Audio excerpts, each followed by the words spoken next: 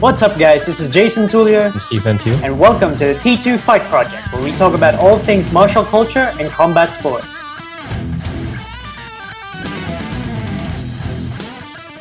So, joining us for this episode of the T2 Fight Project, we have with us once again UFC fighter, Filipina Sambo national team member, SEA Games gold medalist, Mr. Mark Mugen-Striegel. Mark, thank you again for joining us. What's up, guys? Thanks for having me. All right. So last time we spoke was right before your UFC debut against Said Nurmagomedov. Now, obviously, the fight didn't go your way. Can you talk us through what went wrong in the octagon? Well, I mean, I think it's one of those things. I remember I read a quote. I forget who said it, but it kind of sat well with me. And the quote was, "If you fight long enough, shit happens." And I kind of feel that that's what happened. I came in with a 2 to the body, and I was going to come up with a hook to the head at the same time. And while I was coming in, he hit me with a check hook, a lead left check hook, which hit me kind of near my temple, ear area. And after that, I just blacked out. I don't remember anything after that. And then I came to after the fight. So it was a good shot, hats off to him. And it's just one of those things, I got caught, and it is what it is. You just, got to move forward. There's something that people always say, and I think DC mentioned it in yesterday's or the event 2 days ago, that there's always UFC jitters. UFC jitters is real. Did you feel UFC jitters? No, to be honest, I didn't feel different than what I normally fight. What I normally feel when I fight and compete, it was more like, wow, like, okay, I'm here, but at the same, like, I'm here in the UFC. This is pretty cool. Abu Dhabi, this arena that they made just for the fights. But yeah, I didn't really feel any different, to be honest. Okay. After the fight, you posted a pretty graphic image of your eye. I regret looking at, surprise. So how long was the recovery process, and how long did it take you to get back to training? Yeah, I had an orbital fracture underneath my eyeball. Here's my eyeball. It's like the support, the orbital support right underneath it, not on the front, more underneath it. And that caved in. It was actually compromised and damaged from some old fights. Actually, a fight I had in Legend FC in Macau years ago, where that area was fractured. So the area was already kind of damaged and probably wear and tear over the years. But yeah, that was the final straw in that fight, and it caved in. And my vision after the fight was quite blurry. So the UFC doctors, they were great. They sent me to a local hospital. It's kind of tricky, it was in the middle of, they have quarantine procedures. So they sent me to this hospital, and it was hard to get, we had to change rooms after that because we left outside of our hotel bubble with all the other fighters, me and my corner in the middle of the night after my fight, because we fought at midnight. And then, but we had to do that because my vision was pretty blurry, and we had to get it checked. And it's a good thing we did get it checked because, we did MRI scans in the middle of the night, and they said that my orbital bone was pretty damaged and that I need surgery. So, the UFC was great. They hooked me up with a doctor here in the Philippines, and they put in a titanium plate. So I'm cyborg now, and I have a titanium plate, and I get to make noises every time I go through airport security. They've only made you stronger. Yes. Actually, no, it's. I don't think the airport security thing is true. I already traveled once, and it doesn't go off. It's a different kind of metal, so it's fine.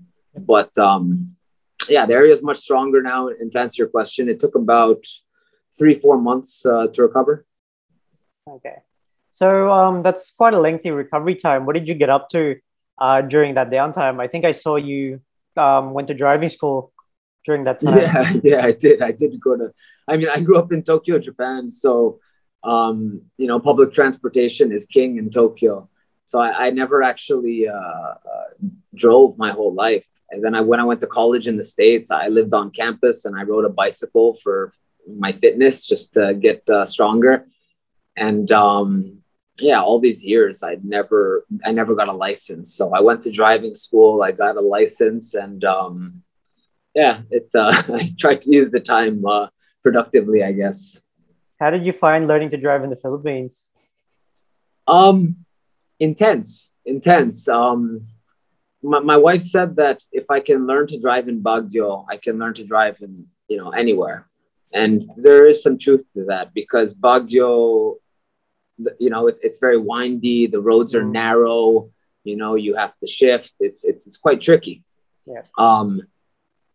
But it's funny. My first real drive was traveling from by myself. Was actually after getting my license. Was traveling from Manila and Baguio. So that was quite a drive, and I did that by myself, and that was pretty wild. But I think Manila, I prefer driving in Baguio just because Manila it's just stressful to drive. Like you have to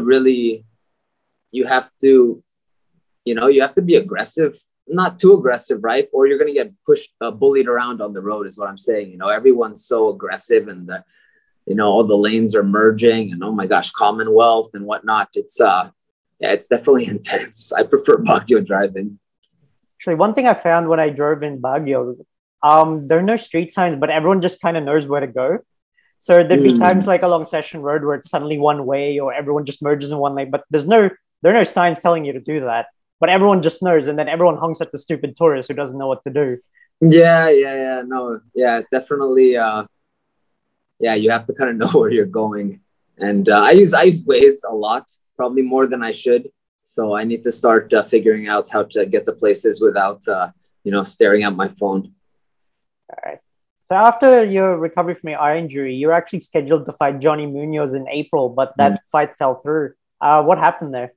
Yeah, I had a training accident, injury, and it was serious enough that I tried to train on it for about 2 weeks after we tried to push through, but it was messing up my movement, and it was too hard to train on. So unfortunately, we had to cancel. We had to pull out of that fight. UFC was cool, and they just gave me more time to recover and heal. And yeah, here we are. Yeah. And your next fight is going to be in February against Chas Skelly, who's a collegiate wrestler and actually a UFC veteran. How do you see his style matching up against yours? Yeah, I think I match up very well.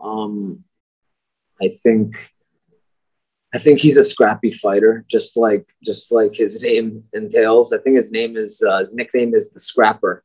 So I think that's accurate. I think he's a scrappy, gritty, veteran kind of guy, but I think I match up very well. Okay. He has a lot of wins on his record. Over half of his wins are by submission. How do you plan to counteract his grappling game? No, I think my grappling is as strong or as effective. It'll be Filipino Japanese wrestling against his American collegiate wrestling. So we'll see on fight night which one is more effective. Okay. Actually, God. You mentioned there about the different styles of wrestling. On a technical level, do you feel that there is a big difference between the wrestling that you grew up with in Japan and the American style that a lot of fighters in the UFC utilize? I mean, MMA wrestling. I mean, there are different styles of wrestling, right? There's folk style wrestling, there's collegiate wrestling, there's freestyle wrestling, which is what I did in Japan, and then you have MMA wrestling, which is different, right? Because you're standing upright, throwing strikes, and you're changing levels into takedowns. So it's really who can adapt best to MMA style wrestling. Okay. Actually, what we noticed was this fight is taking place in featherweight, whereas your last fight was in bantamweight. Do you feel that fighting at 145 works in your favor? Yeah, I think I've just gotten bigger over the years because I've just grown, not in my early 20s anymore, or I can just, cut so much weight. And I've also put on muscle mass over the years, just growing. So I think featherweight is my more natural weight and my healthy weight, where I'm not so depleted in training. and depleted come fight night. So yeah, I think this is the right decision. So in the past, especially throughout your URCC run, you trained with different coaches and teams. You trained with Coach George Castro on the Alliance, Jerry Legaspi under Fabricio, and a couple of other names in the local MMA scene. With Coach Castro now based in the US, what's your training camp going to look like for this fight? Coach Castro is he's my head coach, and I'll be I train a lot with Jerry in Manila, Coach Jerry, but Coach Castro is my head coach, and I'll be training with Jerry, Coach Jerry here in Manila, and then I'll be flying over to Arizona to join Coach Castro after the holidays. So I'll spend holidays with the family, and then I'll go over to Arizona and train over there. So aside from Coach Jerry, are there any other local names you want to bring in for sparring or as training partners within while you're in Manila? We have a solid group of guys with Jerry, Neil, a few others. So we're pretty set here. Okay, so your next training camp is gonna be in Arizona. Do you plan on going back to Syndicate, or will it be 100% Arizona? I'll be doing my camp in Arizona. So Syndicate's in Vegas. Yep. But I'll be doing my camp in Arizona for this fight. Okay. Just out of curiosity, actually, I've only seen Coach Castro's IG stories where he's training mostly clients for fitness. Does he have an MMA team set up there? Yeah, he has an MMA team set up, and okay. Yeah, I'll be joining them once I go over. So all good. Okay. Great. All right. So, any final words for the Filipino fight fans who are looking forward to seeing you fight in February? Yeah. Thank you for supporting me, guys. The show goes on. Here we go. Time to get my first UFC W. I'm training super hard. I'm excited for this fight. Body's healed, recovered, and ready to get this W. So thank you, guys. Just follow me on social media, and you can watch my fight camp journey. All right, Mark, thank you again for joining us. Cool. Thanks, guys. Thanks for having me. Thank you.